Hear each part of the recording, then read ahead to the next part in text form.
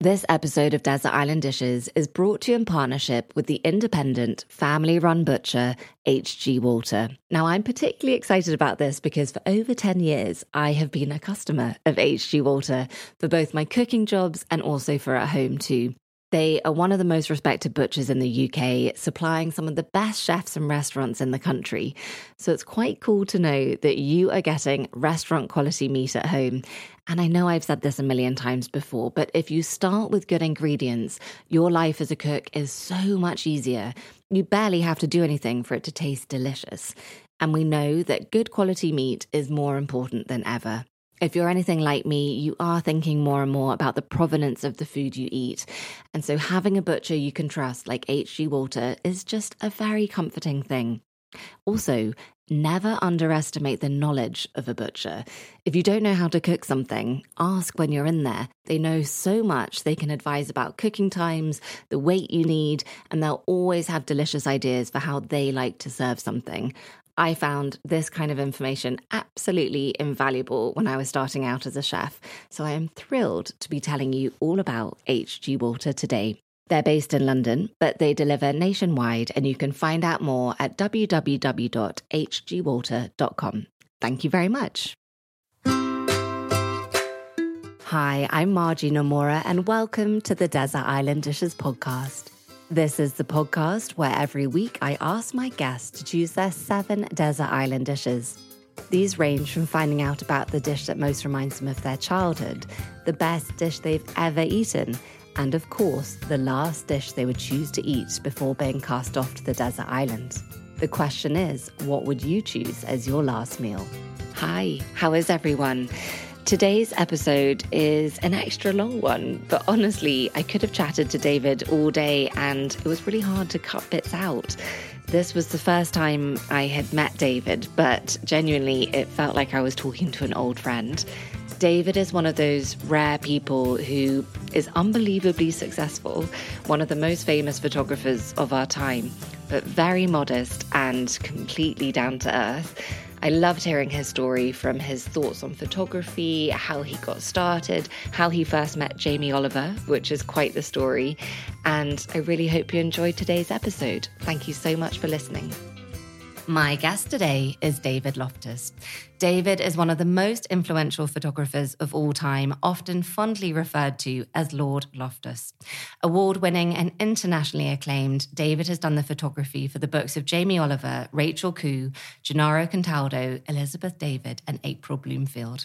For over 20 years, David has photographed over 150 books, including all but one of Jamie Oliver's international bestsellers. His work with Jamie Oliver alone has resulted in book sales of over 30 million copies. You will have looked at David's photographs, even if you were unaware of it at the time. Because of all of this, you may well be forgiven for thinking David's speciality is food and food alone. But the truth is, he also shoots fashion, portraits, landscapes, and reportage for the likes of Red Magazine, Condé Nast Traveller, Soho House, to name just a few. Together with Hipstamatic, he's developed the most successful downloadable camera pack to date, known as the Loftus lens. His stripped-back, fuss-free style of photography has won David numerous awards over the years, and he's been described as the 65th most influential photographer of all time. Welcome, David. Thank you.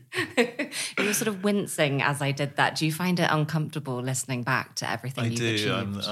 I have the worst imposter syndrome known to man. So, Do you? So hearing things like that, and the 65th thing, I honestly, when I was initially told, I thought it was a complete joke. I thought I was listening to a prank call. Did you get a phone call about it? I did, and it was very sweet. And you know, it was from Professional Photographer magazine, which is obviously, as a professional, you look at it as a bit of a Bible. But it was, they were quite highfalutin people who were deciding on this list. But I was between other people who they were my heroes, you know, growing up. So it was very strange. Who was your biggest hero growing up? Probably Sebastiano Delgado at that point, and he was next to me in the list. But then I looked at the list, and it was actually a journalist phoned me up and wanted to talk about it. And he said, "You do realise there were only 5 living Englishmen on the list," and I just thought it was nuts. Also, when I read that was back in 2010, so I think you will have climbed the ranks even more so, which is incredible. I did quite enjoy that ranking was at 100. I was. That gave me a certain amount of... Very satisfying. Yeah, absolutely. When we were arranging this recording, there was a slight delay in your response one time, and then you came back and explained that you'd been shooting in the Californian desert, which was perhaps the coolest explanation I've ever received. How much of the year do you spend away on location? It really depends. I mean, I do travel a huge amount, but I'm sort of homebot, so I do race home again as soon as I've finished. I don't sort of have any downtime. So I whiz away, and if there's a week between shoots, I'll come home rather than carry on. Yeah. Have you always been that way? Yes. I like family and friends, so I need that in my life. So I do return. So there's a lot of travel. The desert at the moment, for some reason, is that's every 3 months. Oh, wow. Okay. So I go backwards and forwards. For the same job? It's 2 different clients. Okay. The lovely thing about being in the States is that I'm not a food photographer at all in the States. So it's all portraits and landscapes and amazing architecture. Doing a lot around Palm Springs and Rancho Mirage and places like that. Very glamorous. Yes, very glamorous. And a hoot. And I work with this fantastic little design group, Robin and John, and they're English. And they're very Palm Springs. They drive a white Corvette, dress all in black, and have bleached white Mohicans and hair. And so I feel like, the cool cat in the desert. Yeah, that is achingly cool. In fact, I was shooting cool cats last week. I was shooting cheetahs. Oh, really? It was people and their pets, people and their exotic pets, which sounds nuts. Who has a cheetah? There was a wonderful lady who sponsored 2 rescued cheetahs. So she has these 2 cheetahs that were rescued from poachers. Oh, wow. Do they live with her at home? No, they're in a place called the Living Desert. Okay. At the end of this podcast, we are going to send you to a desert island. How does the thought of that make you feel? Pretty good, actually. Yeah? Not bad. I spend quite a lot of time in the Bahamas, and there's one little tiny island I sometimes sit on and imagine myself being marooned. And luckily I've spent a lot of my time around people who've taught me about food and survival and foraging and all those things. So as long as there are the bits there, the worst thing would be to find yourself on a desert island and find there are no trees and no shrubs and nothing edible. That would be quite bad. I think this is a shrubby one. It's a shrubby one, full of coconut trees and definitely, yes, papaya trees. Hopefully, that would be the dream. Let's talk about the first desert island dish. What's the dish that most reminds you of your childhood? So I grew up as an identical twin, as you probably know, and we had quite competitive eating habits. Oh, did you? Yeah, so being identical, you always wanted to be slightly different. So you'd pick the opposite cereal or the opposite dessert or the opposite. So, for example, John, my twin, always had baked beans on his main course. And it didn't matter what it was, whether it was spaghetti bolognese or it was a steak. He would always ask for half a tin of Heinz baked beans on the side. Okay. To the point that actually when he was in his 20s and he went to the Lord Mayor's banquet, we always got on very well with waiting staff. And we were always taught by our father to almost treat them as best friends. It's a good way to go through life. Definitely. It's a life lesson. Treat your waiter as your best friend. And, every meal is a joy. Yeah. And he turned around and the guy at the Lord Mayor's show said he noticed John wasn't eating his dinner and he actually wasn't feeling very well. And John said, well, normally I have some baked beans on the side of my side. And 10 minutes later, half a tin of Heinz baked beans turned up. Oh, my goodness. At the Lord Mayor's banquet, and he was poured out the Heinz baked beans. But at breakfast, we used to have different cereals, and then we'd build a wall of cereal boxes. We were quite a big family, and we'd have a wall between us, and we'd try and look at each other which one was eating, but we'd always be eating a different cereal. Did you ever order the baked beans just to try and confuse everyone as to who was who? I'll be honest, baked beans didn't really enter my life until after he died. Okay. And then I started eating baked beans. And in fact, at a book launch a few years ago, I was asked by Carousel, lovely Carousel, which is one of my favourite places. And I was asked what to serve the guests at the book launch, and I had them serve baked beans. Oh, that's and it was lovely. so sweet. It was so sweet. And of course, everyone likes baked beans. Yeah. Everyone's going to be happy with that. They're sweet comfort food. They are. But probably the dish that reminds me most is probably rice pudding, which is so unfashionable. But he would stir in some raspberry jam, and I'd have apricot jam. I would. And he would stir it in a anti-clockwise. Stop. And I would stir it in a clockwise. Stop. I mean, I know it sounds really OCD, but it wasn't. It was just this sort of competitive, I'm different. Yeah. I love that. I've never heard that before. Because we were always muddled, and we hated the fact that... Did you? Yeah, so he would be called David, I'd be called John, and you secretly always thought, but we're so different, so different. Did you have very different personalities? No. No.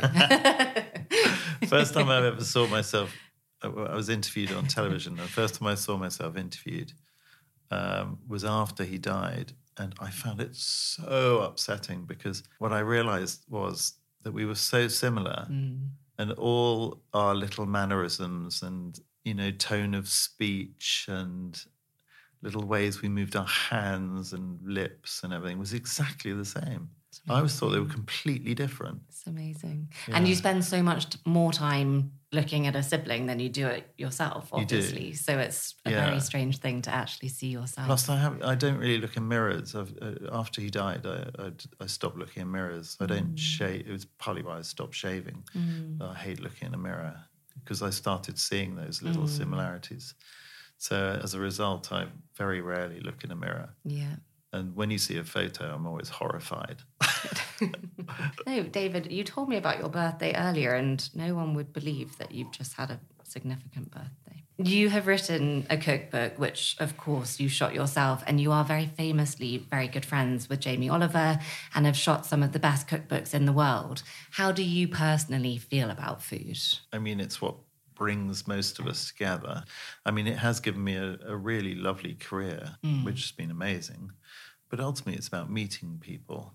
I mean, I had dinner with Jamie the other night at a place that neither of us had eaten at. And I love watching him, the way he analyses every flavour and the minutiae of every dish and is constantly inspired. And, I'm inspired by art and music and all sorts. He's inspired by food. And ultimately, food is nature, and anything that I do is somehow related to it, whether it's, reportage or travel or whatever. So I feel very blessed with what I get to do and who I get to follow. And the similarities that you've just said between you and Jamie, how you're very detail orientated. Do you think that is, in some ways, the secret to being very successful at something? You have to really care about the details. Maybe, yeah. I think it's also that always knowing that you need to learn. I think that really helps. And Jamie and I are in the same boat there.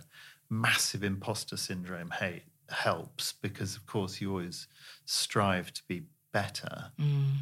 I mean, if someone asked me to analyse my own photography, I'm writing a book at the moment about my photography, and the biggest problem of writing about my own work is I don't rate it. Do you really not? Because I read that in so many interviews. But David, how can that be true? So that means, as a result, I'm very self-critical, but also, of course, pointing out the flaws in one's own work hopefully teaches other people, again, to be better at photography. I mean, I can point out that I judge the Pink Lady Awards every year, and, the photography I see there sometimes is so sublime, and so gorgeous and risky and, out there and amazing. And I'm just constantly blown away by people's talent and sort of, the searching. The person who was part of the group that named me 65th, he was a picture editor at the Times, and he said I had a very hungry eye, which I always thought was rather sweet way of looking at it. And it's true, it's hungry eyes. Yeah, I read that. So what exactly did he mean by hungry eyes? I think it's that always searching, always wanting to learn. I kind of go through life, I see everything as a as a sort of golden rectangle, really. So when I look at a room, as I look at you now, I'm looking at the best angle. I'm looking at the best light. I hope you are, David. Yes, you are. You're both bathed in glorious light. But I see beauty in most things. Quite often, I'm sent into quite dangerous situations, and whether it's gangs in LA or fishermen out at sea, and even when the scene is ugly, ugly and mean and horrid. I'm trying to find a pretty picture. I'm sure most photojournalists think my work is probably too pretty. I'm probably too commercial for most sort of art photographers. I've never heard anyone say that. I'm still trying to find the beauty. I was writing about the gangs of LA the other day, and I spent several days with the Bloods, and it was brutal, cruel, and it was machine guns and people being shot, and it was nasty. It was really nasty. And I did the same in New Orleans. When you say you spent time with them, meaning they were happy for you to be there? Yeah, so I was there as part of a team with Channel 4. So it was around Jamie's American series. So it's things like a gang christening or an after funeral event with jazz band and stuff. I was actually attacked at that event quite badly and knocked unconscious. Why? For being there with a camera. Partly because I was white in a very impoverished post-Hurricane Katrina world with a camera. But it was terrifying. Really terrifying. But still, there's a picture I took a few seconds before I was knocked unconscious. It's really pretty. Is it? And it's actually the person that knocked me unconscious. Oh, my goodness. So I'm not very good at doing ugly. That's so interesting. There is beauty in every situation. Yeah. We're going to have to pause there. In a very unnatural segue, David, we're going to talk about the second desert island dish. What was the first dish you learned to cook? So my mother taught me how to make spaghetti bolognese, which I think is some sort of spaghetti dish is one of life's must-know hacks. Yeah. Because, you can romance with spaghetti. You can break up with someone with spaghetti. Oh, no, you must never break up with someone over spaghetti. You know what I mean. The Lady and the Tramp style. Yeah, exactly. You cut the spaghetti off and it falls and they know it's all over. Oh, no. My dog actually occasionally, I've got a little toy poodle called Digby, and sometimes he does the Lady and the Tramp with me with spaghetti bolognese. And he sucks in the spaghetti. It's so sweet. David, obviously I break off at the last minute. Obviously. Because, one shouldn't really kiss a dog's nose. But so it was either spaghetti bolognese, and it was a great recipe, and I haven't changed it at all. I think I probably add red wine now, I know I add red wine, which I don't think I did when I learnt it at the age of 8. Yeah, understand. But the other thing might have been coconut ice. I learnt them both at the same time, which I probably haven't made since. But the coconut ice, which is half pink, half white. Yes, I hadn't thought about that. That for was ages. such a childhood memory. So incredibly sweet. But yeah, so I learnt main course and dessert at the same time. Perfect. So what was your mum's secret to the best bolognese? I don't think it was any great secret. It was just a classic. There's lots of onions and celery and tomato obviously, but carrot at the beginning, and then lots of tomatoes, lots of veg actually. In hindsight, my father always had a dicky heart, so she was always pumping the veg. Okay. And using good quality meat. But as a result, we ate quite healthily growing up, which was really good. You've now spent thousands of hours in the company of these amazing chefs. Do you think that has rubbed off on your own cooking at home? Definitely. Absolutely. I probably shouldn't say this as a photographer of cookbooks, but I've never actually done a recipe from a cookbook. Have you really never? No. Not one. Wow. I've heard people say that before, but I wasn't expecting you to say that. No, I look at the pictures and I read bits, but some cookbooks, like Jeremy Lee or, they need to be read because they're so witty and charming. But no, I've never done a recipe from a cookbook. So, although I think maybe that's fair enough, because the other people that tend to say that are recipe writers. If you're a recipe writer, it's then very hard to follow a recipe. And so I guess the same wisdom applies to you, that you're part of creating these beautiful books. And so it kind of stands to reason that you wouldn't then use them. I mean, I'm a very restless photographer, so I don't stand around and do nothing. Okay. So I shoot reportage while things are being cooked. So as a result, I get the full recipe. But, you know, you think Jamie Oliver, I've shot almost every dish she's ever invented. So my knowledge of cooking is okay. You know, most of it's gone in and stayed in there. So Gennaro has probably taught me every pasta dish I can think of. Chris Bianco, best pizza chef in the world, you know, sitting with him in Phoenix, Arizona, being made pizzas. It's amazing. You know? So any dish that I make has some relevance to something I've done in the past. And it's just to remind oneself after a very busy day. Yep.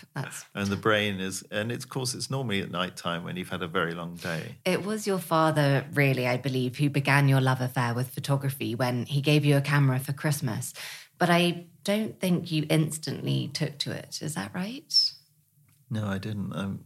Sadly, the first photo I ever took, because it was Christmas, the weather was particularly pants. So it was rainy and grey and miserable. And we walked up the road to the Oaks, which is in Cushorn Beaches, where we ended up growing up, having moved out of London. My mother was a doctor there. And my mother was on call Christmas Day, so it was a bit of a sad Christmas day anyway. So we all went up to the Oaks, and my sister was riding her bicycle through the woods, and I thought I'd take a picture of her riding towards me with my new Olympus trip. And the following week, when I got the film back from the chemist, which, you know, it took a week, you'd get it back, I couldn't believe they were all blurred. So it made me utterly miserable. I thought my father insisted I should learn black and white first. So black and white on a grey, miserable day of a moving sister on a bicycle, just, it was hopeless. But then my father started buying me these, he retired 20 years before my mother, so he was 20 years older than my mother. Okay. And he retired early with his dicky heart. He was a broker in the city. And he used to wander down to a little local bookshop called Redding's. And he would buy me these very arty photography books. They were called Camera. And the photos were either quite erotic, which always surprised me as a young man. Often black and almost always black and white, actually. And quite often blurry. On purpose. On purpose. And it did make me realise actually blur was okay. So it wasn't just a casual gift of a camera. It sounds like your father, he was really thinking this through and thinking this could be something that you would really enjoy. I think so. I mean, he was slightly worried that I didn't have as many hobbies as my twin. Okay. But again, it was that thing. My twin had this thing of, he painted Napoleonic soldiers from a very young age. Oh, did he? I mean, I don't know why. I have no idea why. But so, again, it was that thing of being different. My father was definitely worried that I didn't have enough hobbies. Okay. So I think he bought the camera for that reason. And it worked. Yeah, he knew. You studied graphic design at Chelsea School of Art, and the story goes that you had quite a horrible time with some of the tutors there.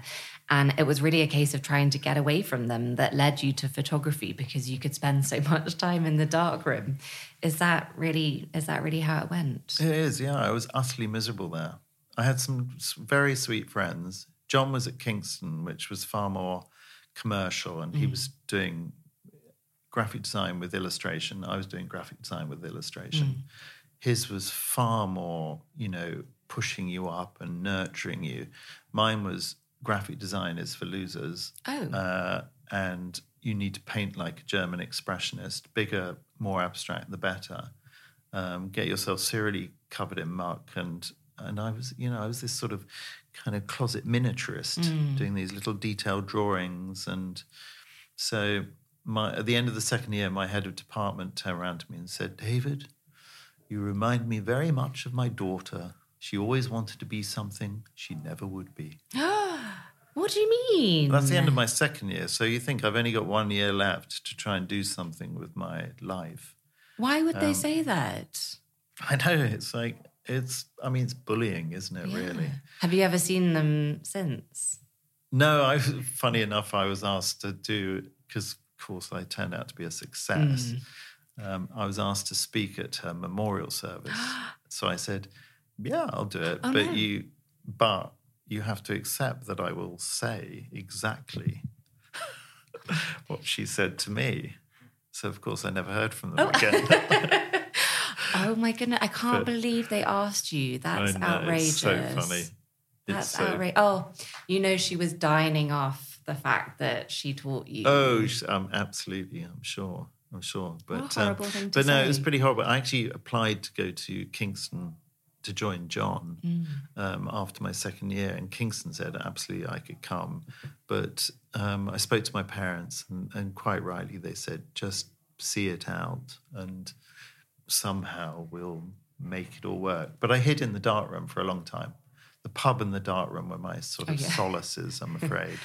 No, but it is funny how life happens, isn't it? That something like that led to you discovering this real talent for photography, which, you probably would have ended up getting there anyway. Yeah, but it has meant my wine drinking probably. So wine and photography are both a result of bullying at art college. Let's pause there and talk about the third desert island dish. What's the best dish you've ever eaten? It's a really tough one, isn't it? So I work with this wonderful bunch of beardies in the Sussex countryside. They're in Firle and hunter-gatherer-cook, and they're foragers, and they all work with live fire.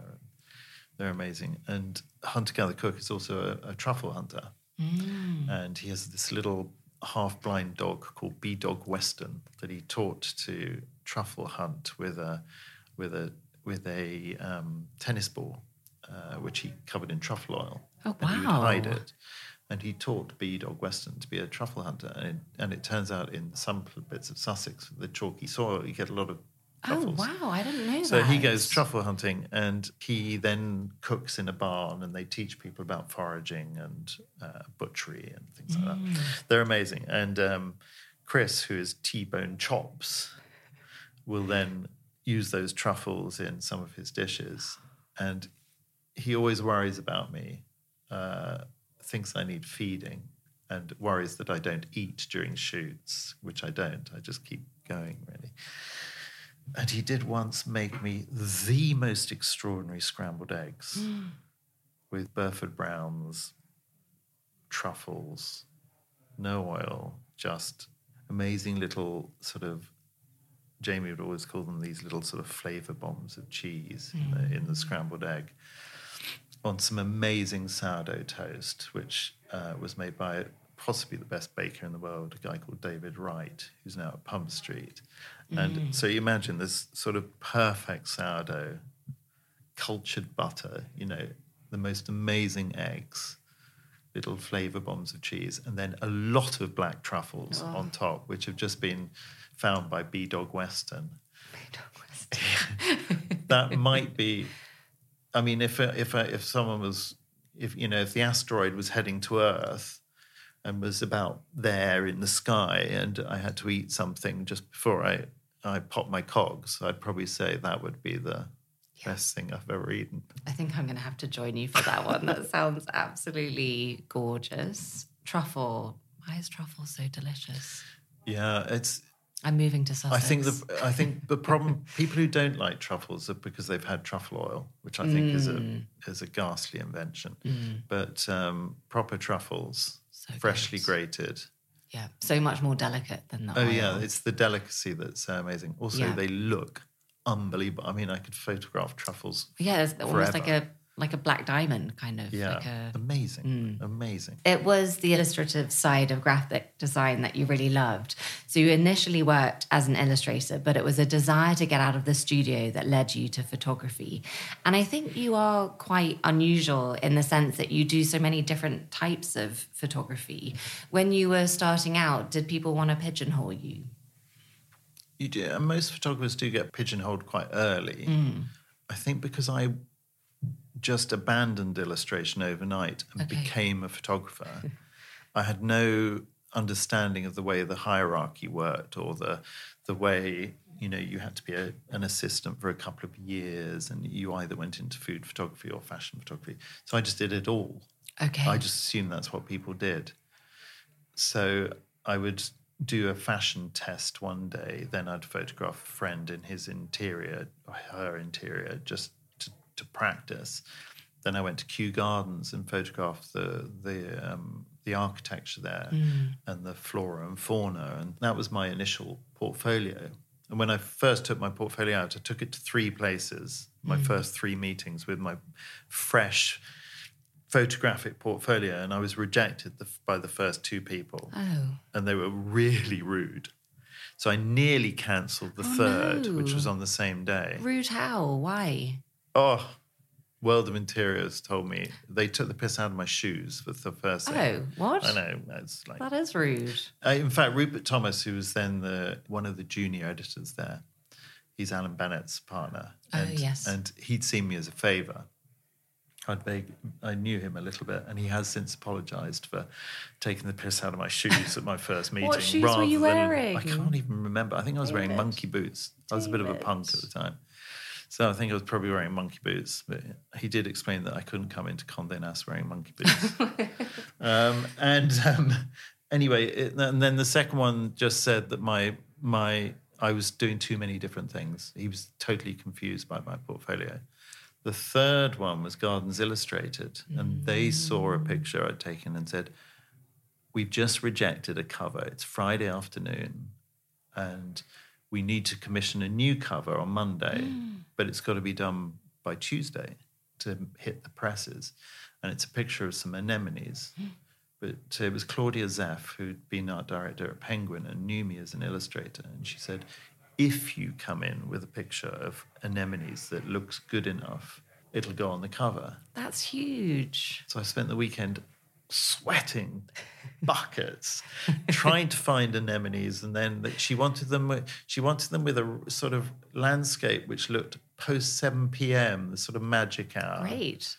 Of sort of bluey light and anemones, but the feeling that there's a landscape behind, but you can't quite see it. And, of course, the weather was terrible that weekend. So I did it in my front room. And being an illustrator, of course, I just painted the background and had it out of focus. Oh, perfect. So she always thought I'd shot it on a horizon, but actually I painted it. Oh, perfect. Which just shows there are no rules. But I shot 40 rolls of film. I was so to get the one determined shot. to get it right. Yeah. I had this old Hasselblad, and so it cost me way over the amount I was eventually paid. And I was so frightened of taking it into Claudia Zeff that I put all the film in a plastic bag and hung it on the door of John Brown Publishing, rang the bell and ran. Yeah. And I rang at 5 o'clock in the afternoon because I hadn't heard anything. And I said to her, "Look, I'm really sorry I couldn't face seeing you, but I left it on the door. I hope you found it. I assume it's no good as you haven't called or anything." She went, "Oh, no, it's gone off to press." Oh. She said, why hadn't she called? And we'd love you to shoot our next cover. And the next one after that, if you can. Oh. And by the way, there's an assignment to shoot a gardener. So initially I was a garden photographer. Wow. I love stories like that. You just need one person to just give you a chance. And when you get those early wins almost when you're starting out, I think that's really important because without them, it's kind of hard to keep the motivation. Oh, yeah. You need signs that you're on the right path, don't you? Yeah, and it was funny. There were just these very quiet people who would just keep me buoyed. I mean, Joan Tinney, who was at Cosmopolitan, phoned me one day and she said, "Have you ever shot food?" And I said, "No." And she said, "Do you think you could shoot food a bit like you shoot your flowers?" And I said, "Yeah, I assume so." She said, "Brilliant. I'd like to offer you a little column in the Cosmopolitan with a guy called Richard Ehrlich, who's this funny little American man, really, really sweet." He turned up at my studio, which was my front room, where I shot all the food on a drawing board, resting on an armchair with a reflector made out of tinfoil. Which I know you got that from the Blue Peter studio. I did. Let's pause there and talk about the fourth desert island dish. David, what is your favourite sandwich? Well, sandwiches are tricky for me because I'm celiac. Okay. And I was diagnosed a year before lockdown. Oh, right. Okay. So bread I struggle with. And as I told you about David Wright, and he's coming up with the perfect bread for me. Oh, amazing. Because gluten-free bread is hopeless. Robin Gill makes a nice one at Derby's. And Sally Clark makes a nice a really good seeded loaf. But, seeded loaves can be very dense. But she makes a great one. The trouble is she doesn't make enough for the whole of London's celiacs. And where I live in sort of Chelsea, Battersea, celiacism, if there's such a word, is very popular. Okay. In fact, in one of my favourite restaurants, there's a very, very sweet waiter. And I'm allergic to chili. So I've never been able to eat chili. What happens? And it's anaphylactic. Oh, wow. Okay. I think it's me and Paul Smith, the two. Yeah, I've never heard that before. Two chili allergies. And so my wife quite rightly reminded me to tell every waiter, look, I'm really sorry, I'm celiac. So in the early days, I said to the waiter, I have to tell you my new allergy. I'm afraid I'm celiac. And he said, darling, 90% of Chelsea is celiac. So when you say that you were only diagnosed with it just before lockdown, have you always been celiac? Yes. You just didn't know it? Yes. Wow. So a lifetime of being quietly poorly, particularly when I'm travelling, particularly in Morocco where I go a lot. And it turned out it was the couscous. And of course, when you're poorly, you think, I'll eat something simple. And I would say, I'll have a simple couscous. And it was debilitating. It really was. But when I eventually told my mother and my doctor at the same time, they, of course, tested me for something much worse, which at my age, they're sort of saying, this doesn't look good. So when, of course, the results came back and they'd removed little lumps and bumps and said, nothing wrong with you, but did you know you're celiac? I promise you, I celebrated for weeks. A huge relief. So I kind of still am celebrating that, Yeah. I didn't have the big C, but I'm celiac. But David Wright's working on a recipe for the perfect loaf. Okay. And then when that is perfected... But what I would put in that loaf is the question and the perfect sandwich. I mean, I do like a really good egg mayonnaise. I have to say, my childhood favourite was definitely egg mayonnaise. Yeah. As long as I'm not in a train carriage with egg mayonnaise. But well, that's fine for you. It's just bad for everybody else. Yeah. But a really good egg mayo is quite hard to beat. Really good. I think that's an excellent choice. One interview I read, you said that even now with your photography, you make a lot of mistakes, which I thought was a very generous thing to say, as I think people will take comfort in knowing that even the great David Loftus makes mistakes. And that also you only use one lens on your camera. Is that still true? It is true. Is that very unusual? I do have more lenses, but they tend to gather dust. Okay. Part of it's for show. Having lots of lenses. Well, I have been criticised for turning up at shoots with too little equipment. Okay. I've also been told if I turn up at advertising shoots, I should bring a tripod. Because I shoot handheld. I read that, and that you have to bring assistants, even though you don't normally use assistants. I don't. I mean, I have a lovely lighting assistant, Ollie, who's a hoot, and Richard, who's my sort of digital assistant, Richard Boyer, who's fantastic. And I take him on Jamie shoots mainly to feed him up. But also because he cannot believe that he is on a Jamie Oliver shoot being cooked for and fed. And he's a fellow Essex boy, and Jamie literally doesn't leave him alone. Oh. And is constantly, Jamie's a teaser and a ribber, So Richard, being a fellow Essex boy, is perfect, and he's constantly feeding Richard, and I love to see that. And obviously, Jamie cooks a lot with chili, so he can use Richard as my sort of foil, really. Okay, perfect. David can't eat this, give it to Richard. And Richard's as skinny as a rake, so feed up Richard. But I do bring a tripod sometimes, but quite often the camera just comes off it, and it just, again, it sits in the corner. But I'm a bit of a one lens wonder, yeah. And you've been known to say that if you can see, you're a photographer, and that most people can take a decent picture. But I wanted to ask, what takes a photo from decent to really very good? Yeah, it's a good question. I mean, a lot of those amateurs don't have the bravery to go professional, but they'd love to. Okay. And of course they could. There's work for everyone, really. I mean, mobile phones have proven that most people can be a photographer. And seeing what people do with their phones is extraordinary. Amazing. I mean, I think Bon Appetit shot a whole issue, didn't they? Yeah, exactly. So everyone can do it. I think it's just following a few little rules. And light is always a problem. A lot of photography is very dark, and I've noticed that. And I always wonder, you'll see it in a restaurant or in day-to-day life. People will go and take a photograph of some food. And I always think, just walk 6 foot to your right or left. There's a window. You know, just a bit of daylight will lift your photography. I have to say, David, I'm always so grateful when I see that you've liked one of my pictures on Instagram, but I also feel so stressed thinking about I think you're liking it to be very kind and nice. You're good, but your filming's great. Your filming's good as well. And again, it's the minutiae. You focus on the minutiae, which I think is the key as well. But I think the law of thirds helps everyone. Okay. So always think of things in thirds. Yeah. As I said, my brain kind of works in a sort of golden rectangle and then divided into thirds.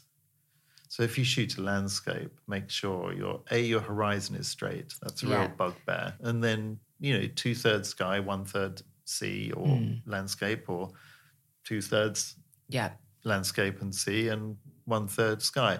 But if you think of that with food, it's exactly the same, or a portrait or anything. If you get your angle straight and think of the law of thirds, you're more than halfway there. More than halfway there, yeah. We're on to the 5th desert island dish. What's the dish you eat the most often? The one I order most often is probably oysters. Ooh.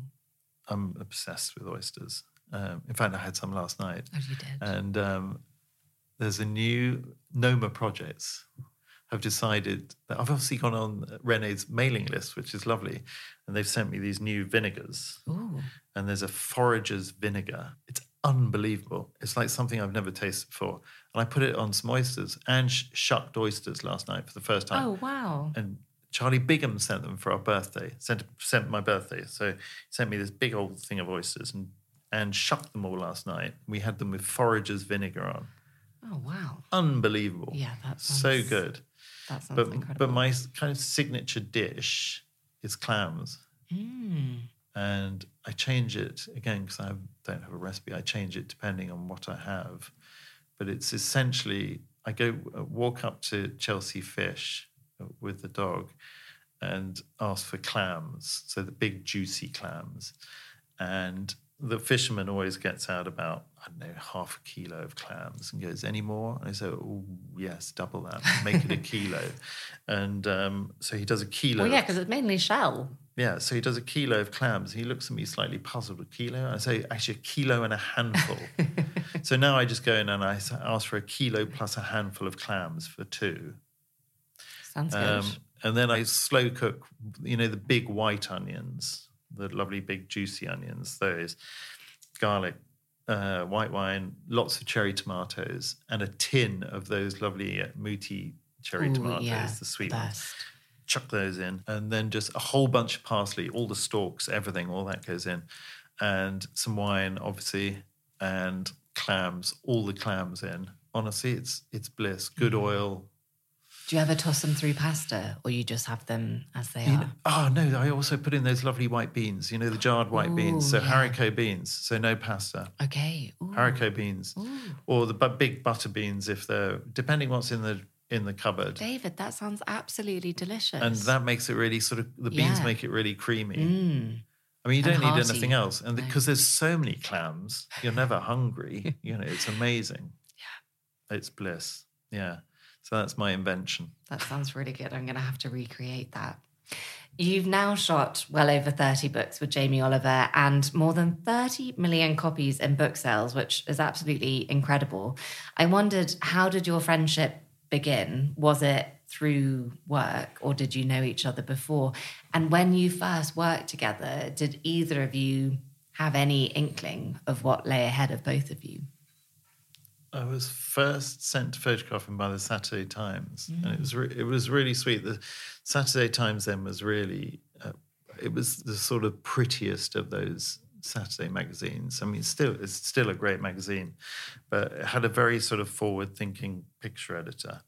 and they were doing a summer bumper issue, and they had shot a feature of me living. I was living on a houseboat in Chelsea, and they did this sort of centerfold thing. They said they were hoping to get a cover out of it, which I thought, oh, that would be nice for my career. Yeah. And, you know, so it's me on the boat with my then very, very young son. I think he must have been 9 months. Oh, wow.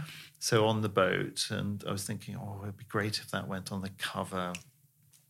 And then they said, actually, we'd like you to shoot most of the issues. So there was another interior shoot. So I shot the rest of the thing.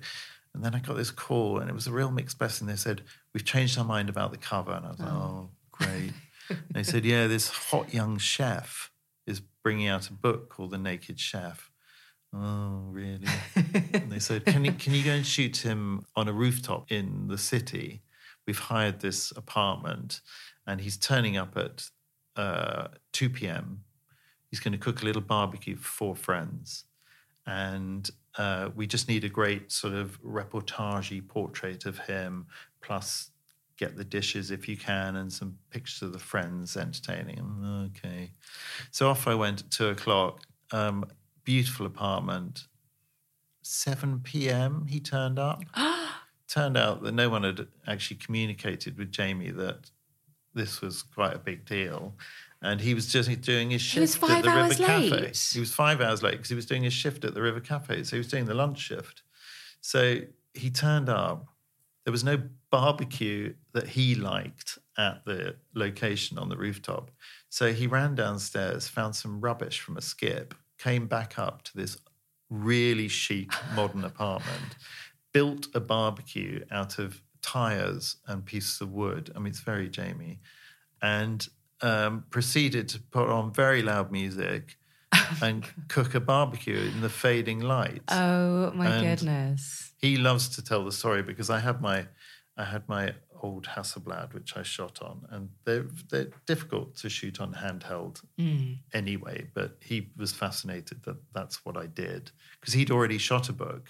You know, he was thought he knew everything about a book shoot. And I'm winding away with the film. It's getting dark, and I was using daylight film, so I knew all the colours were going to go wacky. Yeah. I mean, there's no pre-digital, there's nothing you can do about it. So I was just winging it, basically. Anyway, his 4 friends turned up. It turned out it was 22 friends. Oh, what? Most of whom had come for a jolly and were half tiddly from the pub and various other places. So I thought it was a disaster, the shoot. He then phoned the Times the following day and complained that he barely saw me. But I was trying to cover everything. You know, I was trying to. Anyway, the Times said, you know, he's very respected, David Loftus. You know, you should go and check him out. Yeah, and he got the cover, and Jamie's like, oh, you know, and it was his first magazine cover. You know, he's probably had thousands since. Yeah, that was the first one. Again, it's slightly blurry.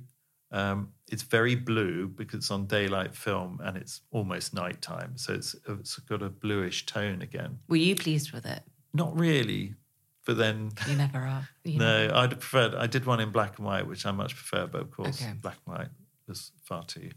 Anyway, it's a sweet picture, and he went to the bookshop the following day and he found this series of 4 books by Alistair Hendy called Fresh In. So it's fresh in spring, fresh in summer, fresh in winter. And he left a message on my aunt's phone. He called me and I just didn't feel like picking up the phone. So my aunt's phone went on and he goes, and it was Jamie going, I am not worthy, I am not worthy, I am not worthy. And it was really sweet. He said, I've just bought your Alistair Hendy books. I'm really sorry. He had no idea. I'd love to work with you again. And yeah. Initially, I was just commissioned to do the cover of Return of the Naked Chef. But then while we were shooting the cover of Return of the Naked Chef, they said, actually, we'd love you to shoot the whole book. Wow. And then I carried on. That was the beginning. Yeah. That's amazing. And we became godparents to each other's kids. God, it's so interesting to look back and think about how it all began and how first impressions aren't always right, and I don't know. Yeah, well, he took on his first, Louise Holland, who partly runs his company now, he took on as an assistant, and we interviewed her at the Bluebird, and I said, Jamie, are you sure you need an assistant? which is madness considering you think of the 7,000 people he's employed. I said, are you sure you need assistant? He said, well, you've got one. I want one. That's so funny. So when you first met him and he was building a barbecue out of the tires, did you think immediately that he had it? Like, could you see what the future... He was so different to anyone I'd shot before. You know, I'd shot Gordon, I'd shot all these sort of highfalutin Michelin-starred chefs, and he was so different. You know, I'd seen a huge amount of bullying in the kitchen, which I couldn't bear, and I really began to question where I was going with my photography, and I definitely thought I didn't want to be around chefs as such. And, you know, he was cooking for friends. The staff at the River Cafe obviously adored him. He was chums with everyone from the pot washer to the head chef. He was so giving, so funny. I mean, people don't really understand how funny he is. He is one of the funniest people I've ever met. Oh, really? You know, in that sort of old school humor of just everything is hysterically funny. Yeah. I mean, I couldn't believe he was using this tiny little gas stove and, you know, cooking the most extraordinary food and still would be the same. He's one of the very few people, you know, with the weirdy beardies, and, you know, I'm lucky to work with people like Nicholas Ekstedt who cook with live fire, but they're the people you want to be on a desert island with, you know, because they will literally just dig a tiny hole, make a fire, find something and cook it. Yeah. And it's just, I mean, it's an amazing way to live. And they're definitely some of the best flavors through my career. You work with very famous people, but you do also shoot first-time cookbooks. You shot The Roasting Tin when Rukmini was an unknown writer, and it's gone on to sell millions of copies. When you get a job come in for a cookbook, what is it that will make you say yes? I mean, I've always put it out there that I want to shoot first-time chefs. Okay. And of course, why? I'm incredibly loyal to so the people I like, I'm so loyal to. I'm heartbroken when they go somewhere else, you know, on book 2 or book 3, and often it's because they just want change or you know, want a female photographer. It's heartbreaking. It's awful. Rukmini's been incredibly loyal, and chefs can be a bit funny about Rukmini. It's, you know, it's roasting tin. It's simple. It's for some it's too easy, and it's almost, I think well-known chefs think it's almost like cheating. You know, it's like a hack or something. But actually, she's been one of the most influential chefs in my world. I mean, it's how people cook at home. 4 times a week, I just throw all the vegetables I have into a roasting tin and throw in some beans and herbs and good oil. And I mean, and that's completely Rukmini. Yeah. I've just started working with Giuseppe Seps, who cooks with his nonna, vegan. I've just done Sam's Eats. Oh, yes. Which has been lovely. It's the passion, I guess, that I love. And that's a bit like the early Jamie passion. Now, Jamie is exactly the same now as he was 22 years ago. The passion is as intense. So do you get a pitch for a cookbook and you meet the person and then you decide if you're going to say yes? So and with Giuseppe, I met him, and I have been known to say no. Do you make up a very polite excuse? Yeah, it hasn't happened very often, to be honest. Okay. What's really upsetting is when I hear from Max Lamanna. He was in Fortnum's recently, and I was in there shooting, and the Fortnum staff came up and asked, would I mind shooting his portrait while he's there? And he came up. He's the sweetest chap, and again, so passionate, so amazing, and you know, all about everything I'm passionate about waste, and you know. And he said, I was so sad you couldn't do my book. I looked at him and went, I'm sorry. Oh no. And he said, yeah, apparently it didn't fit into your schedule. Oh no, David. It's a bit like the speech at art college, David! isn't it? I know. And I was You've got to like, remember who you said no to. well, I didn't. That was the thing. I was never asked. Oh. I would never say to someone it didn't fit my schedule, but also to someone I was so passionate about. But it was never put to you. But it was never got to me. And I know what it's like. Publishers have friends and friends who are photographers and loyalty to photographers. But it is upsetting when you hear somehow you've turned something down without even being asked. But it's very rare that I've tended to turn down people because I've known they're bullies. Oh. And there's a few people that I would definitely never work with again. Really? And that whole chefing world, that's where I saw some real horrors of bad behaviour. And I do think chefing still is the chef world is going to have its big Me Too movement at some point. Because I've seen some terrible behaviour. Yeah. And I couldn't be around it. So I have walked out of shoots before. Have you? As a result, yeah. I like that. We need more David Loftus in the world. We're on to the 6th desert island dish. What's your go-to dinner party dish? The last dinner party I had was about 2 weeks ago, and I did the clams. So the clam dish would be... Yeah. Do you tend to serve a starter? Well, now that in the last 3 days I've properly learned how to shuck an oyster without seriously damaging myself or the wooden surface at home or anything, I would definitely do oysters with the vinaigrette. Do you throw many dinner parties? I don't really, to be honest. I'm a great go-outer and I love restaurants. Because of my allergies and the things, I have old favourites that I've gone to for years and I still go to. It's kind of easier to go to a restaurant than it is to a friend's house. Because... some of the best times of my life have been in restaurants, really. You know, carousel for my birthday the other night, I was thinking, this is one of the most magical moments of my life. Wow. Which is not bad at 6 years old. Yeah, that's amazing. You know. And are you a pudding person? I am a pudding person. I'm quite a simple pudding person. I mean, I'm quite happy with a bar of fruit and nut, if I'm really honest. Nothing wrong with that. But, you know, something like anything with figs in, anything with pistachios. A good pistachio ice cream is hard to beat. If I can have pistachio ice cream on a gluten-free fig tart, which is full of frangipani, served with a nice glass of rosé, that would probably be my ultimate. That'd be very good. Yeah.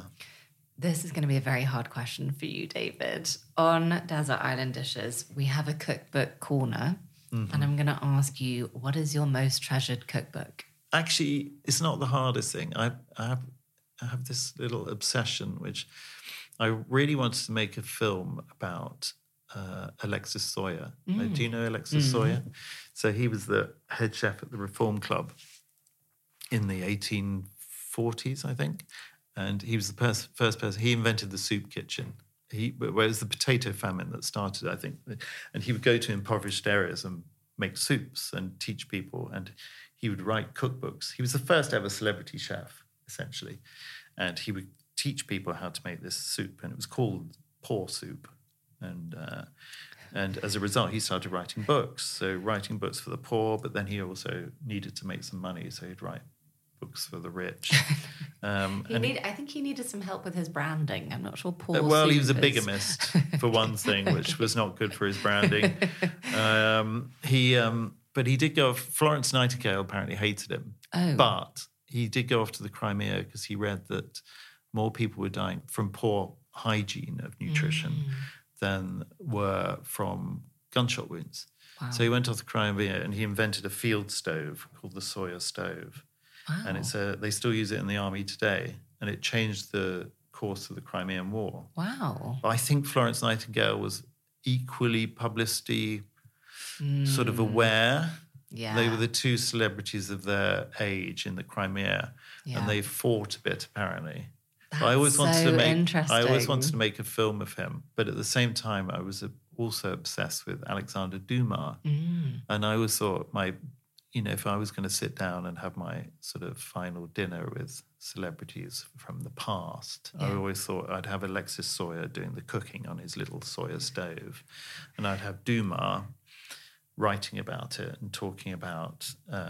He wrote the best book I've ever read, which is The Count of Monte Cristo, and it's a story of revenge. And I quite like revenge. I know it's really like un-PC to like revenge, but perfect revenge is quite cool. And a lot of people have wronged me in life, so I feel, perfect revenge. So I have Dumas, but he wrote a cookbook. So not a lot of people know, I didn't know but that. yeah, so he wrote the perfect French cookbook. And did he really? yeah. So everyone reads the Three Musketeers and stuff, but he actually wrote a cookbook. That's so And I always thought it'd be quite nice to republish it, but with photos. So between Soyer and Dumas. Yes.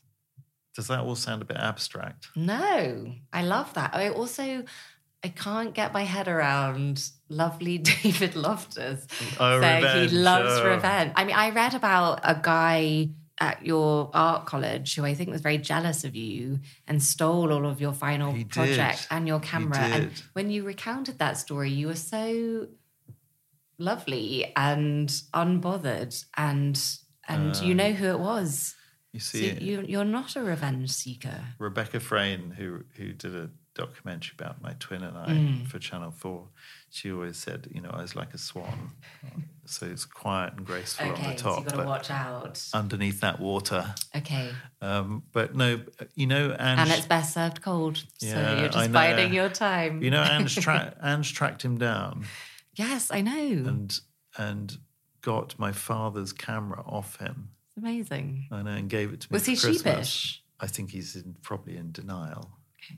But somehow he said, he felt he should clear my stuff away because I wasn't there for some reason. Or, it's a long time ago. Yeah, no. We don't hold grudges. Oh. We're on to the final 7th desert island dish. What is the last dish you would choose to eat before being cast off to the desert island? I would definitely start with my papaya with a squeeze of lime.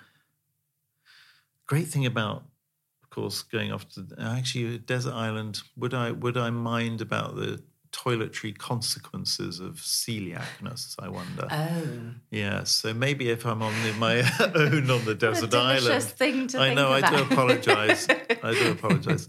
But us celiacs have to think like this. No. It's like the consequences are quite dire. Yeah.